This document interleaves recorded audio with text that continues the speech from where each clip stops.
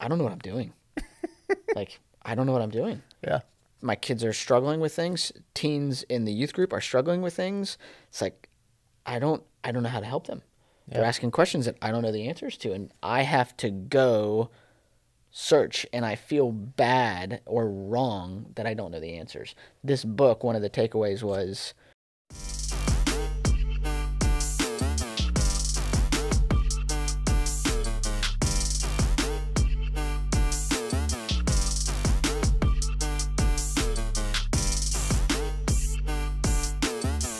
all right, welcome to the Couch Time Podcast, where we give you tools to connect with your kids and point you to Jesus. I'm here, Aaron, and I'm here with Ryan. Woohoo! And we are transitioning. We are going to wrap up the book discussion today, and we are going to set up for future podcasts that we're going to be getting back to regular content and episodes. Because what happens in 2 Sundays, Ryan? Oh, August 22nd. kickoff, baby. We kick off youth. I cannot believe that we're in August.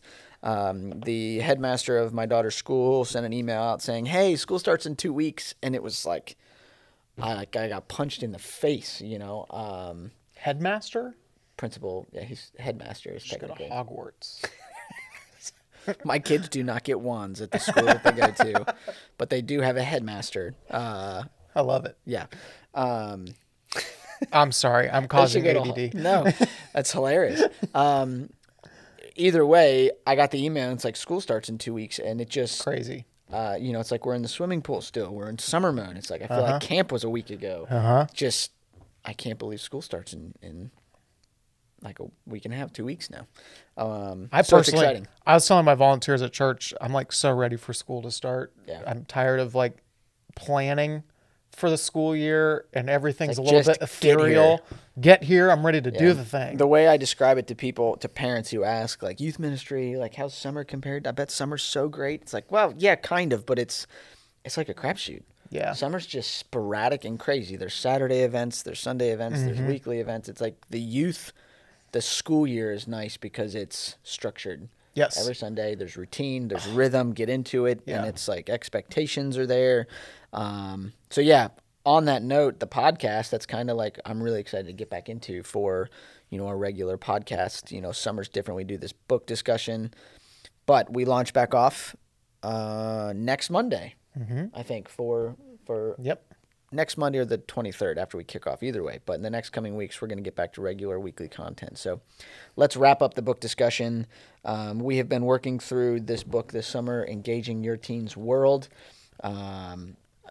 Just a helpful book as far as it hits on what we're trying to do with the podcast to equip you to engage with your teens, to point them to Jesus. That's what we want to do as a student ministry. So it's a tool that I really love, that I think can be helpful. There's nuggets in it, and there's truth and principles in it. So to wrap up, Ryan, what would you say is your takeaway from the book, your favorite thing from the book? I'll do the takeaway and then my favorite thing. Oh, two nuggets. Maybe I hope I'm not stealing, because I'm going to ask you that same question, but hopefully I'm not stealing your thunder. But I think the takeaway, they talk about having a one conversation, which is actually just an ongoing conversation. Yeah. So I think that's kind of the theme that sort of threads its way throughout the whole book of like, you need to continue to have these conversations, not a one-time talk about dating, but to continue to talk about dating, not a one-time talk about fill in the blank, but continue to have conversations throughout your child's upbringing. Yeah. My favorite thing, I'm going to throw out a favorite chapter. Nice. And it was chapter 3. In part, What's the title of that chapter? this is the thing that this chapter cracks me up, because it's called Your Wisdom, Their Wonder. And it talks about that. It talks about how your children have wonder, but they need your wisdom. And you have wisdom, you need their wonder. Yeah. But it also hits on like 4 different topics, which I think is kind of fun. It's a little bit exhilarating. And some of the topics are some of my favorites. So it talks about the wisdom wonder thing. And then it moves on into this topic of, shouldn't the church be discipling my kids? Which I think is a good thing to think through of like, and then it goes into some data of like 72% of parents expect their youth pastor to be discipling their teen.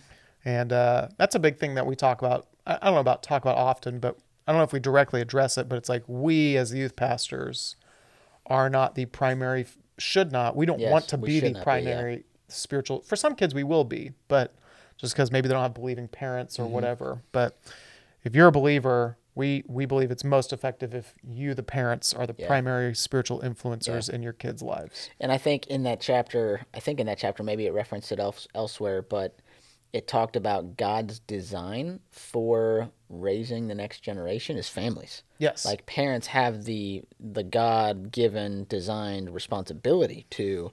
So it's a matter of not just, oh, this is our preference and what we think. It's like biblically, as a mother, as a father, like raising your kids is about teaching them the fear of the Lord. And so kind of hit on that, which was, it's not just, it's not a preferential thing. It's a God thing. It's truth. Yeah.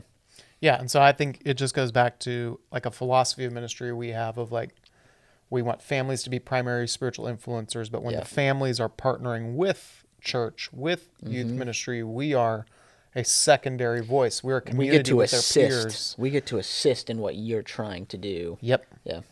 We hear all the time, it's like from parents, they're like, it means a lot when I say it, but it's added bonus when they're also hearing it from their friends and from their leaders too. And I love that. That's really powerful. So that was my favorite chapter. It's a good chapter. If you were to read one, that'd be one. Yeah. So how about you? What stood out? What was a thing? Well, you were going to say a takeaway and your favorite thing. Oh, that was kind of my takeaway. Yeah, it was that chapter and sort of that philosophy of ministry. And then I also talked about how, like the main takeaway from the book was the one conversation. I gotcha. Okay. Yeah. I think my favorite part about the book is how systematic it was. That's just how I think. So when you read the book, it's is repetitious a word? Repetitious. It repeats, and they kind of drive home what they're talking about, which you said was this one conversation. But what they do is they say, here's what, here's why, here's how. And so it's like they just kind of hit on that and built on that. So it's very helpful for me because I get so into the rhythm and routine of student ministry and planning, and it's like I need to remind myself of what the why is. And the book really hits well on teens need adults to help them know how to process, help them know how to think and apply truth. I get in student ministry, Ryan, I don't know about you, you're new at Grace, but your experience as far as student ministry goes, parents, I don't know if you're listening and you have teens, I don't know if you feel this. I assume you do just because I do as a parent of younger kids, but they will be teens, and I imagine it's just exaggerated when they get to be teens. I don't know what I'm doing. I don't know what I'm doing. Yeah.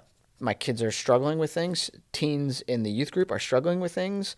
It's like, I don't know how to help them.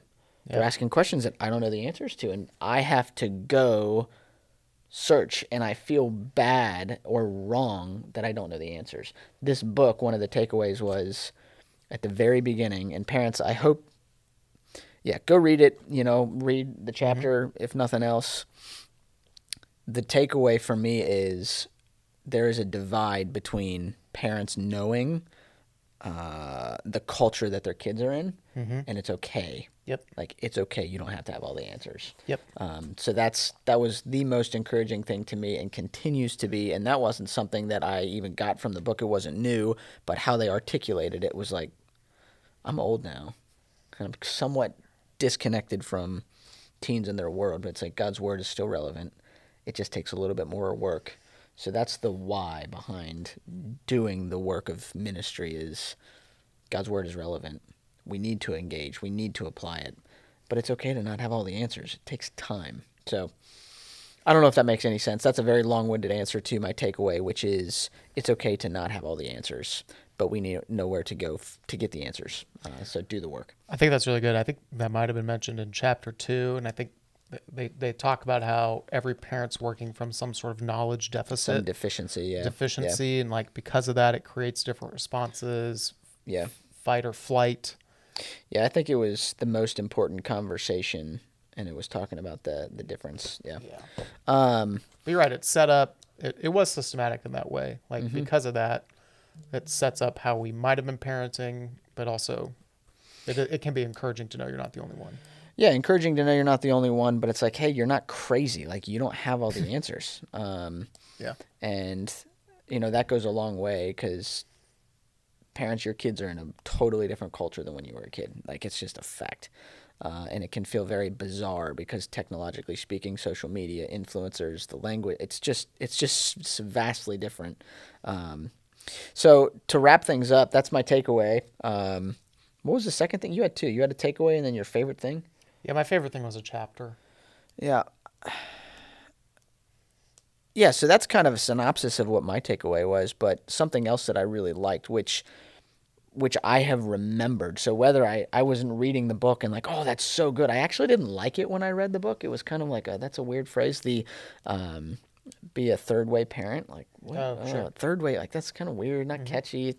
But it has stuck with me in regards to ministry, but also with parents. It's like encouraging them to engage. So you just said it. And to wrap up quickly here, parents, you can do this. It's overwhelming. It's daunting. Raising kids, raising teens in a culture that is so different than your own. You don't understand social media, the platforms out there for communication. It's daunting, but we want to encourage you, and the book does as well, to be a third-way parent, which I just referenced, which I didn't like, but it stuck with me in the sense of essentially what that means is the first way that you could parent is you can fight. So all of the stuff that your kids are going through, you can fight it and resist it because of the dangers of it, because you're scared of it, and it's so different than what you know. The second way that you could parent is to fly. To not fight it, but to fly, like bury your head in the sand and pretend that it doesn't exist and just hope your kids are going to turn out okay.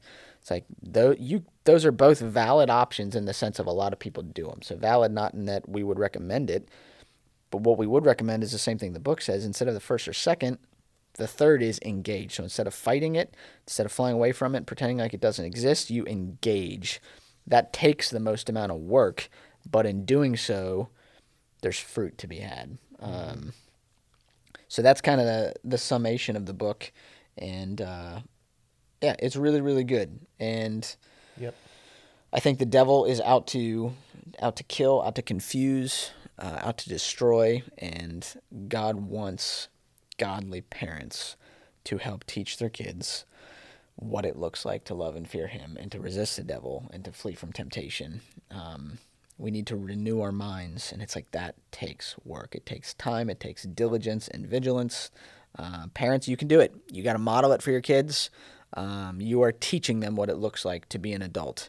You are raising them, and they're gonna pop out on the other side of 18, and the fruit of your endeavors are yet to be seen. So, Ryan, anything else to add before we transition? No, that was well said. Cool. All right, closing up. We're done with the book. Summer is coming to a close, which is, again, exciting, sad and exciting. All of the emotions. But I'm very excited and hopeful for this semester and all God's going to do. We're excited about the podcast and a lot of episodes and stuff that we're going to be doing.